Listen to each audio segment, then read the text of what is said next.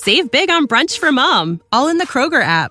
Get half gallons of delicious Kroger milk for $1.29 each. Then get flavorful Tyson natural boneless chicken breasts for $2.49 a pound, all with your card and a digital coupon.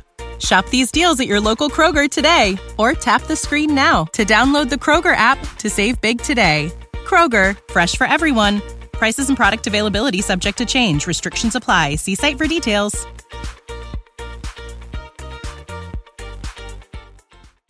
I'm Kathy with a C. And I'm Kathy with a K. Here's to Season 3 of Killer Destinations.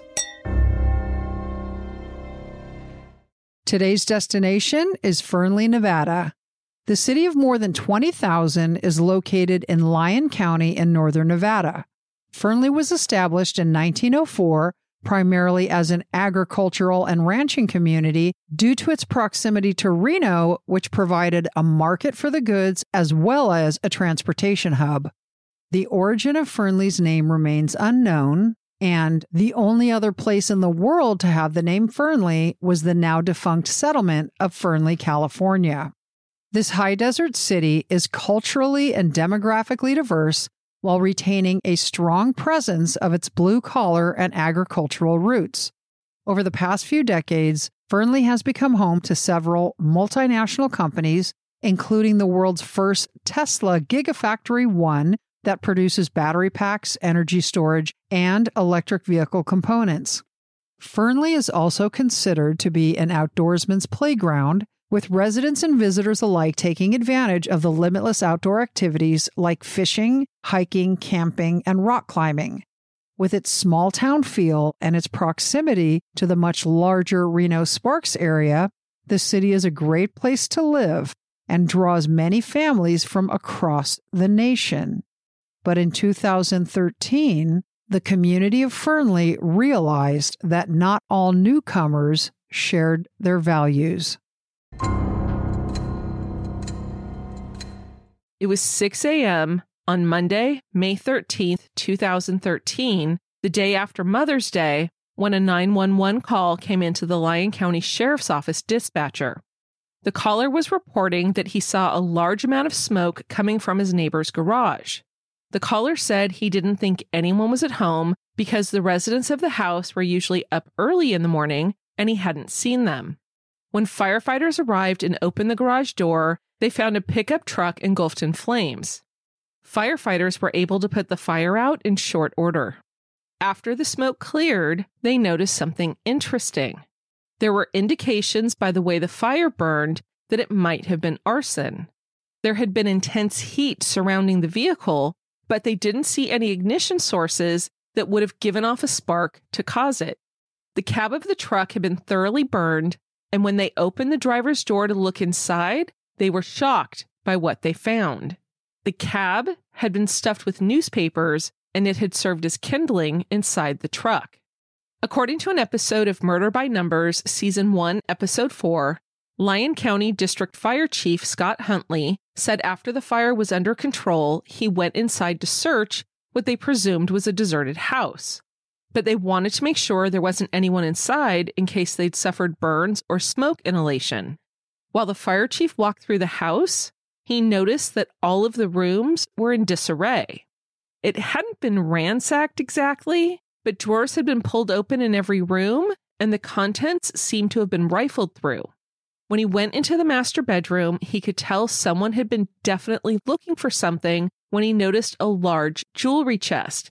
Kath, this thing had to have been huge because he said it weighed at least 100 pounds. And with it weighing this much, someone had managed to push it away from the wall. So, of course, his first thought was, had there been a burglary?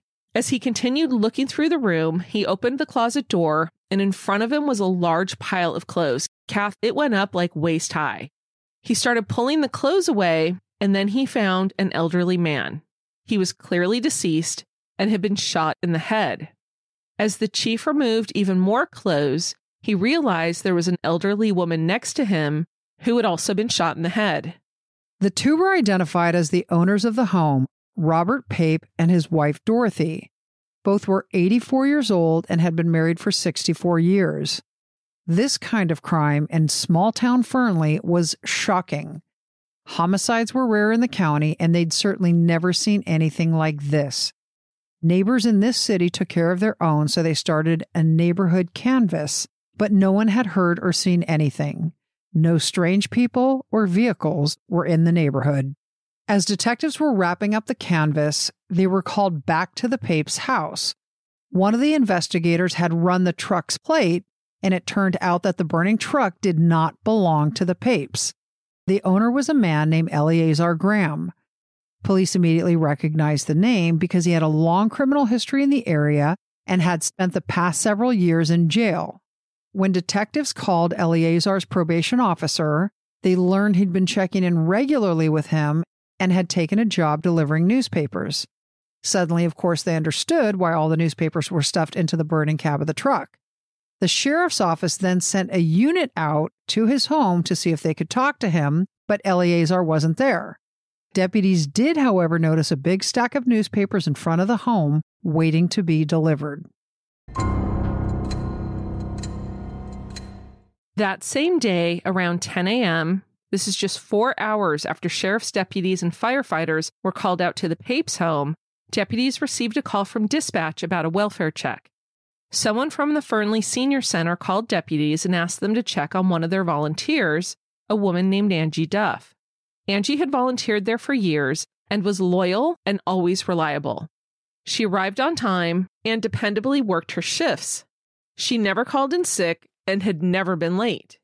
Angie's house was just around the corner from the Papes, so a few of the detectives went over to check on her. No one answered the door when they rang the bell, and they couldn't see inside any of the windows. But when they tried the door, it was unlocked, so they entered the house. They found a woman lying on the floor of the living room, covered in blood. It was 67-year-old Angie Duff, and she'd been shot and stabbed. They then noticed a trail of blood leading down the hallway. In one of the back bedrooms, they found a man lying on his back with his arms spread out. He had been shot and stabbed numerous times. They learned that the man was 69-year-old Lester Lieber, who was Angie's boyfriend. After a few of the detectives had gone to check on Angie Duff, another 911 call was made to the Lyon County Sheriff's Office about 30 miles west of the Papes' home in Fernley. A woman had called 911 after finding a truck stuck in a ditch just off Interstate 80. It was exit 23. Kathy, you know what that is. In local parlance, they call it the Mustang exit. Kathy used to work there. So in the state of Nevada, as many people know, prostitution is legal in some of the counties. There are 17 counties. Currently, 10 of them allow prostitution in some form. At the Mustang exit, which is actually not Lyon County anymore, it's Story County, which is a really, really tiny, tiny county. Do you like that I'm making the picture see? Exactly. Everyone can see you making a little teeny county with your fingers. I'm glad they can see it. I would have felt stupid otherwise. But the Mustang Ranch is there, and they actually now call themselves the world famous Mustang Ranch. Like, that's the official title. The Mustang Ranch was Nevada's first brothel and remains its largest brothel to date. So that's why they call it the Mustang exit, because imagine the number of teen boys, the number of I can't even imagine. men, and the number of tourists who like to come and just take exit 23. Only one thing there. How long has that been in existence? 1971. Did you say that already? No. And I just missed it? I said it to you earlier, but I hadn't shared that yet. Oh, I just said it was okay. the oldest one in existence. Ah, I wonder if some of the ladies from 71 still work there. It would not surprise me. People have this image of what it looks like, and I think in some places it probably meets that image-ish. But in little tiny, I'm showing the county again, Story County, I'm not sure that would be true. That's all I can say. What do you mean? What do you mean? Well, so, okay, here's my experience with brothels. Oh, okay. Children, cover your ears. I didn't know this was coming. It's not that salacious. As you all know, I used to live in Lake Tahoe, and I was on a trip through Nevada, and we stopped in this city called Pahrump. It's just outside of Las Vegas. Well, Clark County specifically. Las Vegas is in Clark County. And Clark County has expanded so much, it's now somewhat of a bedroom community. It's about 45 minutes from downtown Vegas. So one of the things that Pahrump was known for was they had a winery. So we went to this restaurant at the winery because it had a reputation for being just amazing. We're at this restaurant, we're having dinner, And it's not really a big restaurant at all. Is this for your work or socially? This is for work. Oh, okay. Go ahead. But there's just two of us. I was there with a coworker, and I'm looking across the restaurant, and a table's been set up for like 8 people.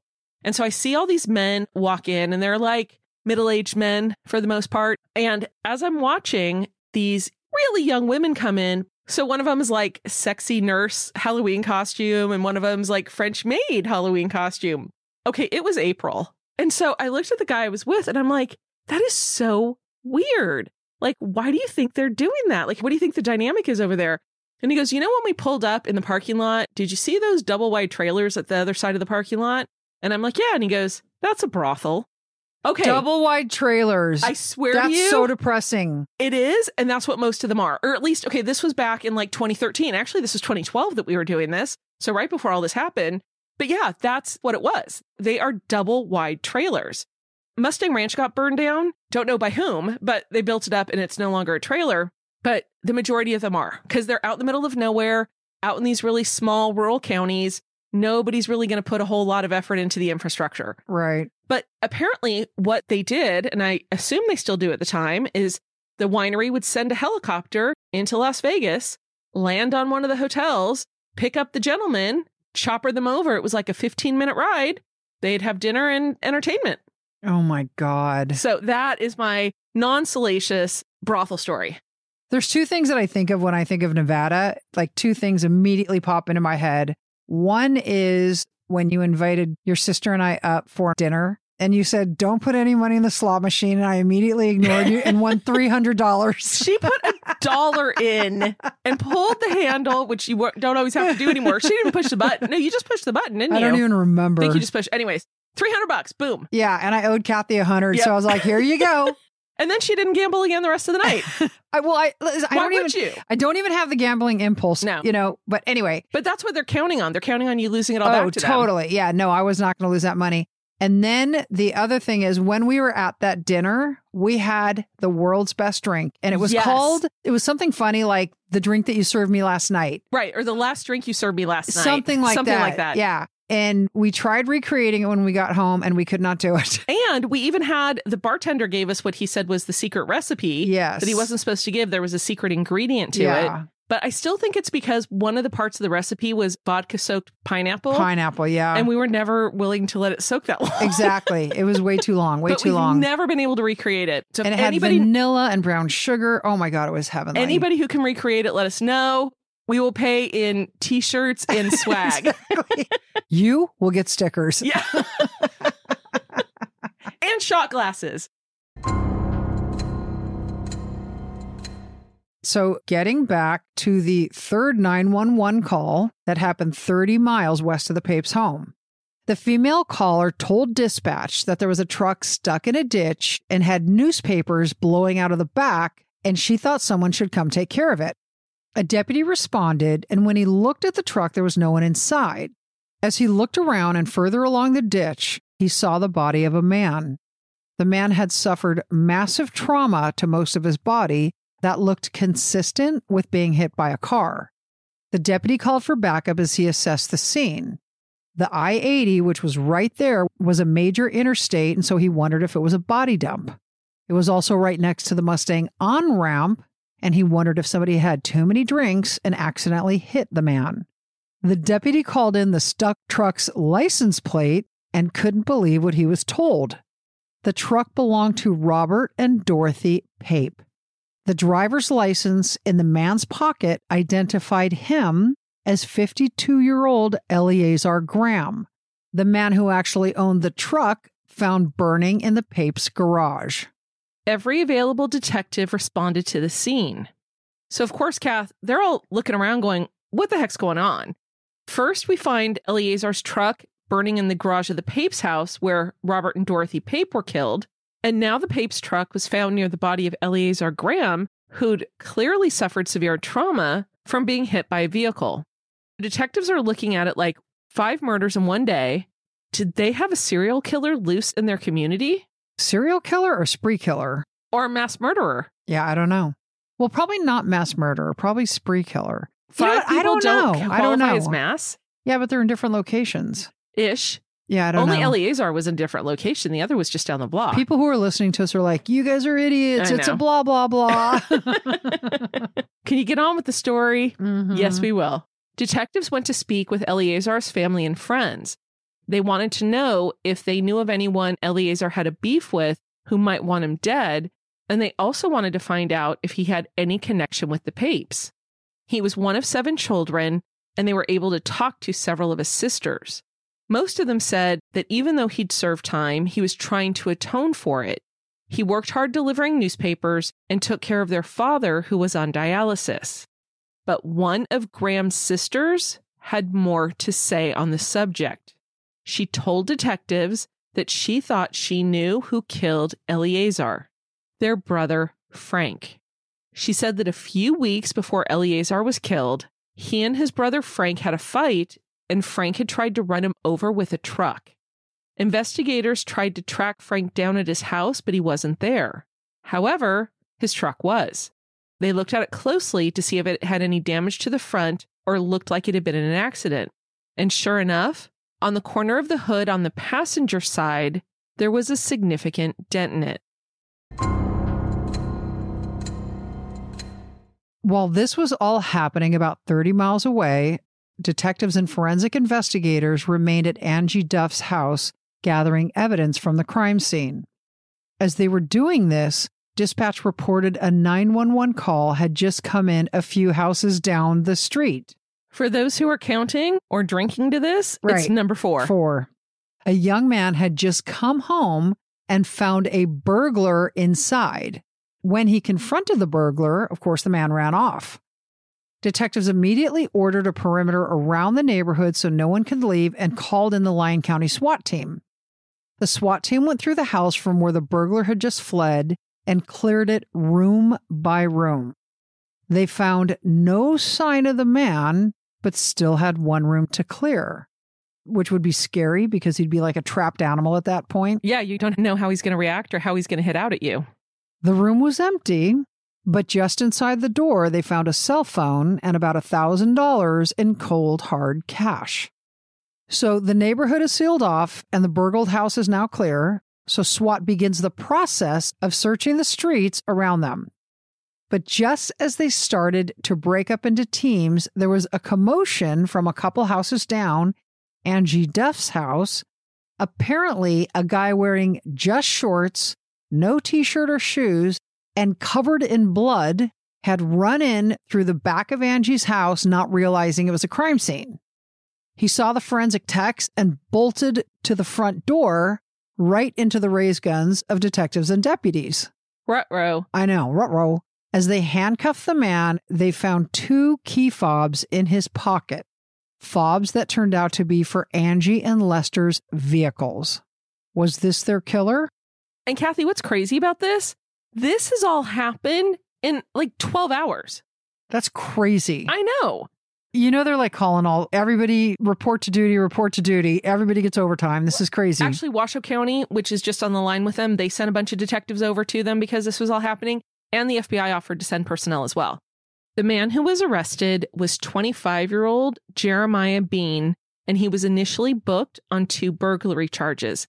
Kath, it wasn't spelled out, but I assume it was for the house he actually burgled where the man called the police on him, and then breaking and entering into Angie Duff's house.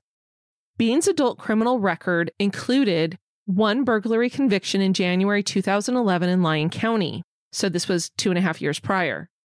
He received probation for that offense, but it was revoked just 7 months later. And Kath, the Department of Parole and Probation would not disclose the reason. He was then put in jail to serve out his sentence and was paroled in September 2012, with his parole expiring just 3 months later without any incident. Lyon County Sheriff Alan Vale said Bean had no known prior connections with any of the victims. Back at the station in the interrogation room, he refused to speak with detectives until they pulled out their ace in the hole. They had found Bean's cell phone that he'd dropped at the house where the homeowner found him. Remember, this was the SWAT team that discovered a phone and $1,000 in cash. These belonged to Bean. According to the episode we mentioned, somehow Bean had accidentally turned on a record function on his phone at some point, because there was a recorded conversation between Bean and his roommate in real time after Bean murdered Eleazar. Bean was talking to his roommate about getting his truck stuck in the ditch and was unable to get it out no matter how much he tried. And then he tells the roommate that this guy pulled over to help him, so he just shot him and took his truck, running the guy over as he fled. As detectives played this for Bean, he spilled the beans and told his side of the story. I couldn't resist that. Okay, can I tell one more Vegas story? All right, fine. Okay, Wait, am I going to like it? Well, I don't know. You're probably going to remember it, but because I think it was when we were there for the same event. Were you going to say nonsense? I was going to say nonsense. I kind of heard that coming out of you. Exactly. I was there for a meal and a drink, but anyway. And a spa day. I was just going to say, you and your sister convinced me to do a spa day because I told you I did not want to be touched. I don't need massages. I don't need somebody moving my fat around. Same, sister. So I remember you guys were like, just come get a massage, fun. blah, blah, blah. So I was like, okay, fine. And but remember, part of that reason was because we wouldn't have to go out to the actual pool at the resort. The spa had its own pool. Oh, that's right. And cabanas where we could get like lunch delivered to us. Yeah, it had like this little private deal. Exactly. Yeah, I forgot about that part. That's probably why you agreed. That probably is why I agreed. You probably like bribed me with food or something. But and anyway, alcohol. Exactly. Yeah. So I remember sitting in, like the little pre-massage room. We were probably drinking cucumber water. So we're sitting there and I'm telling you that I don't want my masseuse to be male. And you're like, yeah, I don't either. But I really, really, really did. And so literally like 30 seconds later, in walks this guy and he goes, Kathy? And do you remember I was like, yes, it's her. And I totally like threw you under the bus. Well, as long as you really, really didn't want a male, yeah, that was okay to throw your friend under the bus. Okay, what was so funny is like you look at me with this venomous like, and you're like, it's like you walked off with the guy. Thinking of all the ways I could harm her in her sleep. Your sister was like, wow. I think he knew that you didn't want him. I didn't ask him to specify C or K. Yeah, exactly. And I've done it ever since. That's why we're differentiating on the podcast. Yeah. And for my massage, I got a woman. I didn't get a man. And I'm sure it was wonderful, although I remember nothing of it because I'm sure I was like tense the whole time. Well, I'm glad I could take one for the team because what would have actually been funnier, though, is if you've gotten a dude too. Right. I would have definitely handed him to your sister. I probably have more Vegas stories, but that's it for now. Okay. I've got more too, but yeah, I'm not going to tell them. Exactly. Not now, anyway. Not now. Kath, why are so many dogs now suffering from health issues? Actress Katherine Heigl, who's helped save over 16,000 dogs through her foundation, said she's seeing more issues with joints, odors, and health than ever before. And after doing a ton of research, she feels there's one place we can look to improve any dog's health: their food. What she discovered is actually the way many dog foods are made can create toxins that could be wrecking our dog's health. And this is true even for many of the premium brands. Fortunately, she found that just by adding a few special superfoods to her dog's food, she saw a huge transformation in their health. She's made a 20-minute video explaining step by step how anyone can do the same thing to see incredible changes in their dog's health. And Kath, as you know, we have a schnauzer named Ollie, and even though my husband insists he is not, he is overly flatulent. After I started giving him this food, I swear there was a reduction in his smell. I love that. And I'll come over to your house now. Exactly. Well, and we have a Vizsla we call Orange, and she's a senior dog. And over the last couple of weeks, she has actually had more energy to be running around the backyard with the younger dog, the Doberman we call Brown. Or Crazy. A little bit. So if you want to keep your dog healthy and happy, go to badlandsfood.com/killerd and watch Katherine's video right now. Again, that's badlandsfood.com/killerd. Save big on brunch for mom, all in the Kroger app. Get half gallons of delicious Kroger milk for $1.29 each. Then get flavorful Tyson natural boneless chicken breasts for $2.49 a pound, all with your card and a digital coupon. Shop these deals at your local Kroger today, or tap the screen now to download the Kroger app to save big today. Kroger, fresh for everyone. Prices and product availability subject to change. Restrictions apply. See site for details.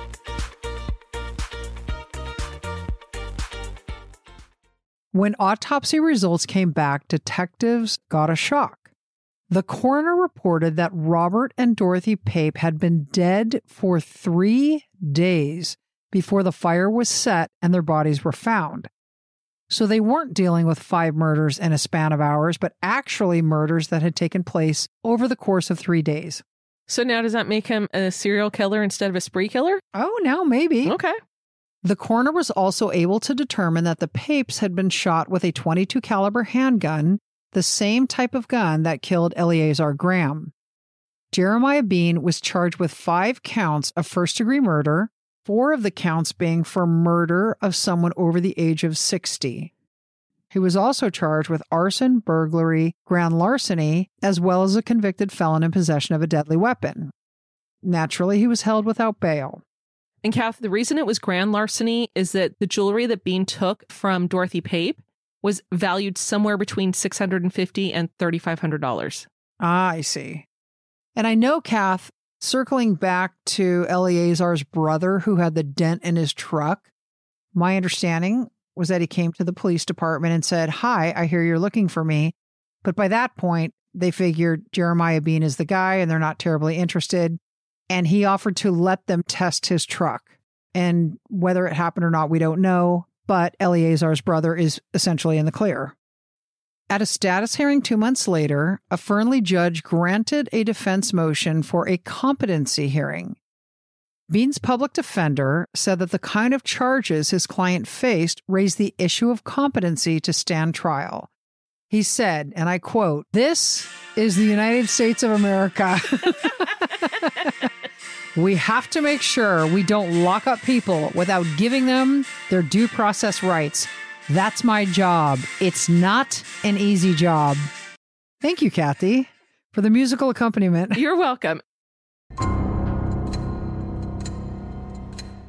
Bean was sent to a maximum security mental health facility in nearby Reno for evaluation. At that point, the Lyon County District Attorney had not made the decision as to whether or not they would seek the death penalty should Bean be convicted.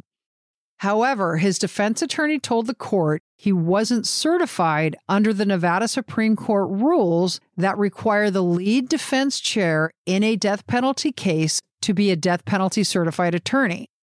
Another attorney was then appointed to represent Bean since the death penalty was a possibility.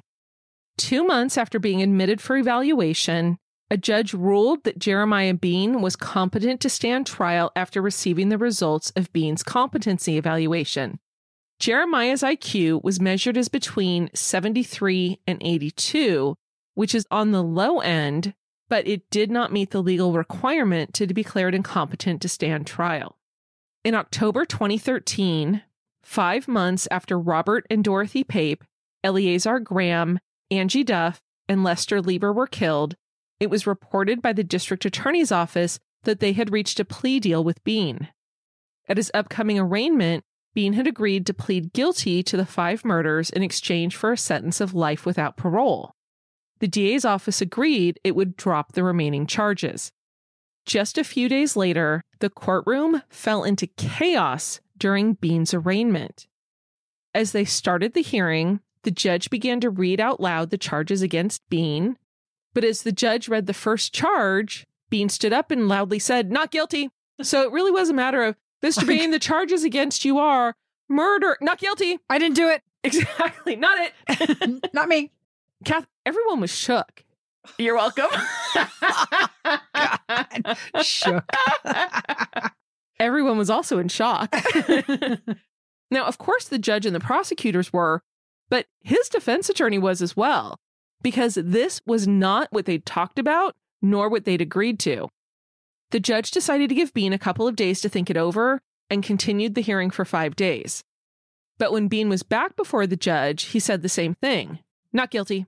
I'm sure his attorney is like, what is happening? Seriously. You know, we brought you in here twice. We had the deal and now you're not guilty. Trial was set for June 2014, but it was postponed again several times. According to journalist Keith Trout with the Mason Valley News, defense counsel submitted several motions before trial started. In one of them, Kath, the defense requested to postpone the trial for a year to give them a chance to collect the evidence, do the investigation they needed, whatnot. But Bean himself opposed the motion. Okay, that is so funny. You know this is like PTSD for them of that, Exactly. of that arraignment. Totally. The judge denied the motion, citing Bean's right to a speedy trial. But after all of these motions were denied, defense attorneys requested to evaluate Bean's mental capacity to determine if it was high enough to make him eligible for the death penalty. This motion was granted. Kath, in 2002, the U.S. Supreme Court held that it was a violation of the Eighth Amendment, a prohibition on cruel and unusual punishment, to execute defendants with intellectual disabilities, but they didn't define what those were, and it's kind of left to the state to make those determinations. So I'm sure that's what was happening with Bean, the not guilty Bean. Right. Not guilty. 1 year later, in late June 2015, the court ruled that Jeremiah Bean was not intellectually disabled. The defense entered 3 additional motions. One was to change the venue, and the other 2 were to strike the death penalty.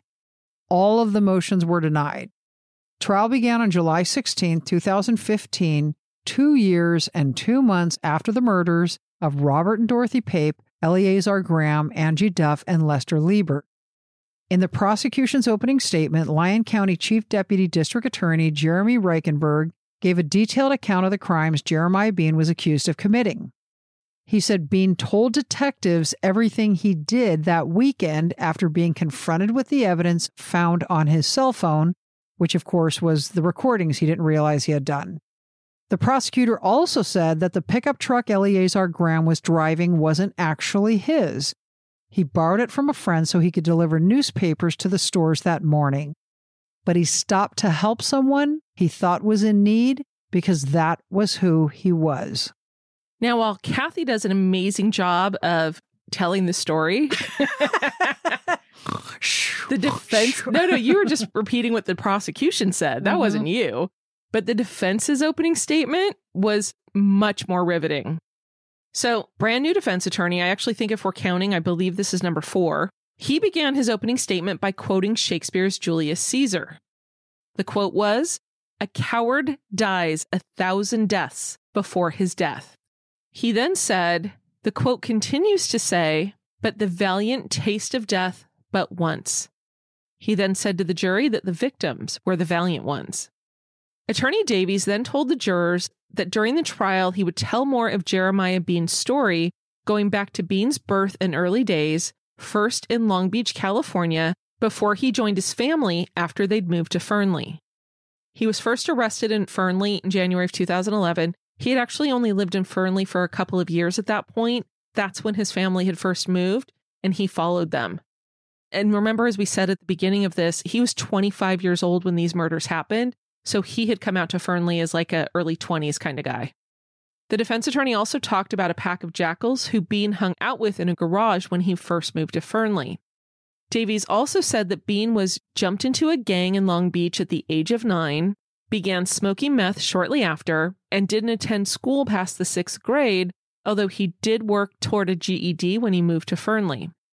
Davies also told the jurors that Bean had suffered head trauma at an early age and had what Attorney Davies termed subpar intelligence. This was all during the opening statement. I know, this cracks me up because opening statement is designed to kind of create a theme, and you tell the jury your story. You're basically letting them know what the evidence is going to show. And this guy was basically trying to he's putting in all this stuff that may or may not be admissible at this stage of the game, Right. He's just trying to bias the jury. Toward his client. For sure. But it gets worse. Defense Attorney Davies was not finished yet. He told the jury that the time Bean seemed to thrive the most was in prison, where he was sent after he joined his family in Fernley. In prison, Bean had the most structure and discipline, and even got the privilege of working on a fire crew. But after leaving prison, he slipped back into drugs. This is so funny. The attorney's like, please send my client to prison. He totally is. You're going to be doing him a favor. Right. He's going to become a better man in prison. Right. Attorney Davies said Bean was kicked out of an older brother's house and kicked out of the family home by his father, who even changed the locks because Bean wouldn't stop using. And as he wrapped up his opening statement, Attorney Davies told the jury he actually was trying to argue for Bean to avoid the death penalty. So, Kath, what was the prosecutor doing? I'm sure he was jumping up and down. The prosecution, of course, objected to those last remarks, and the judge told the jury to disregard it. The judge then dismissed the jury. After they left, the judge admonished defense attorney Davies, reminding him that that kind of information should only be brought up during a penalty phase when a sentence is argued and considered after a guilty verdict. He also told Davies not to pull that crap again because he wouldn't tolerate anything that would cause a mistrial or be fodder for an appeal. And I am paraphrasing what the judge said. I think I'm being a little harsher than it came out. He's like, Davies, you're a fool. And Davies like, yeah, I am, and I did it anyway. During trial, it came out through witnesses what had transpired during Bean's 3-day murder spree. Detectives testified that during their interrogation, Bean described what happened at the Papes and said it all started out as a burglary. He was looking for anything he could steal and walked into the house through an open garage door. When he walked into the bedroom, Dorothy Pape was asleep on the bed, but woke up when she heard Bean rifling through her jewelry cabinet.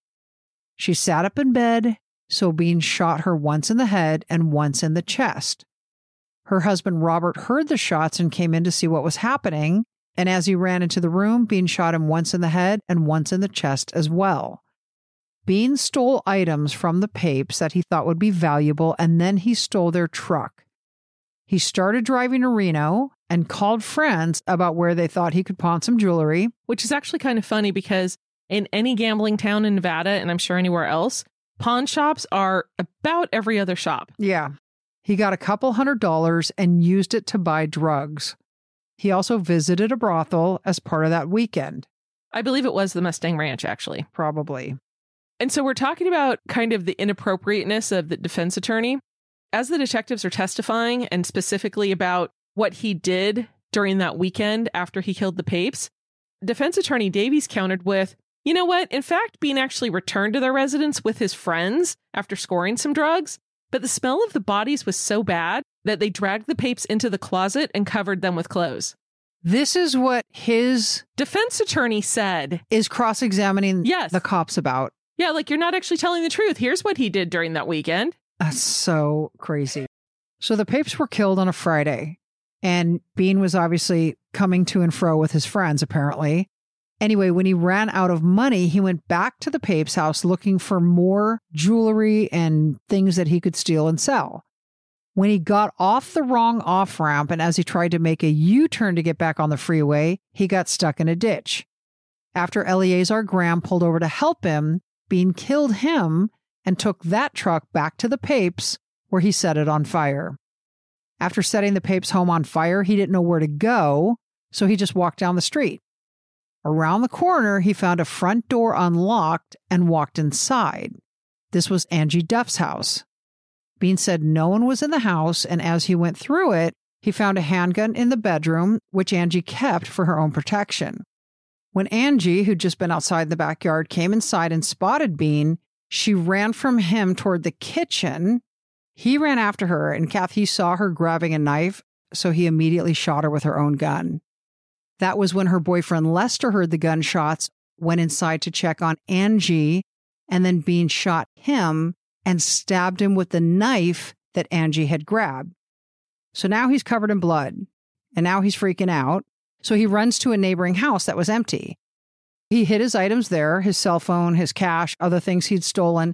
But then the man returned and found him, and that's the guy who called 911 and said, hey, there was just a burglar in my house.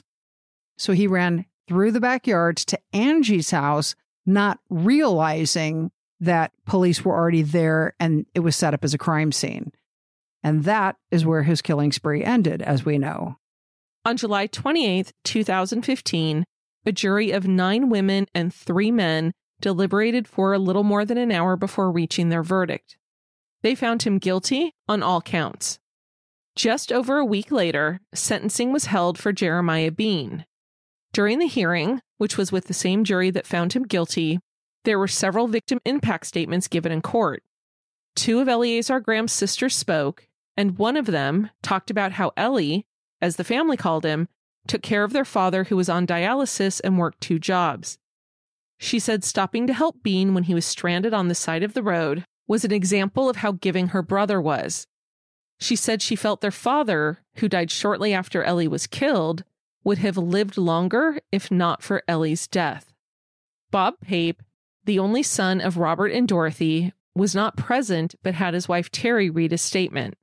It said, "I have been pushed beyond my emotional limits," and he talked about how devoted his parents were to each other and how wonderful they were to neighbors. A statement was also read from Dean Duff, son of Angie. He said his mother's death was very hard on him and his brother began drinking hard and had died earlier that year of liver failure. The statement said their mom's murder brought a recognition that evil does exist. Larry Lieber, son of Lester, talked about his father raising him and his sister as a single parent, calling him the rock of their family. He said, "I lost my friend, the one who had all the answers to my questions." There were 6 witnesses who spoke on behalf of Jeremiah Bean, but the primary one was his mother, Luce. During her testimony, Mrs. Bean implied that her husband had chosen not to testify because he was afraid that some people would blame him for the murders. Mrs. Bean told the jury that she would visit her son if he was sentenced to life in prison and begged the jury to spare his life. She said, "I think God is not finished with him yet. Why Jeremiah did it, I don't know. All I ask is please forgive us." And I thought that was interesting that she said, "Please forgive us." I did too. I also thought it was interesting that his father thought he would be blamed for all the murders. Yeah. But that was never explained. Right. After fewer than 2 hours of deliberation, the jury reached a unanimous verdict and recommended sentencing Bean to death for each of the 5 counts of murder. In each of the 5 counts, the jury ruled the aggravating circumstances outweighed the mitigating circumstances. 3 months later, the judge sentenced Jeremiah Bean to 5 consecutive death penalties, as well as various consecutive terms of imprisonment for the other offenses. As in any death penalty case, there was an automatic appeal. And in the Reno Gazette-Journal article 4 years later by Scott Sonner, it was announced that the state Supreme Court rejected the appeal of the now 31-year-old death row inmate Jeremiah Bean. He is currently incarcerated on death row at the Ely State Prison in southeastern Nevada. And he is actually sharing the prison with another one of our cases. Renee, this is for you because the other person who's there is Chaz. Thank you for listening. Thank you for listening. Hope you enjoyed it. We know we've done better. Just kidding. We always do our best for you. We did start up our TikTok again. We have a new member of the KD team, so we'll be using him for some of our videos. If you aren't following us there, we're at Killer Destinations Pod. Go find us, follow us, like us, comment. And if you go on Patreon, we hope you enjoyed the episode yesterday.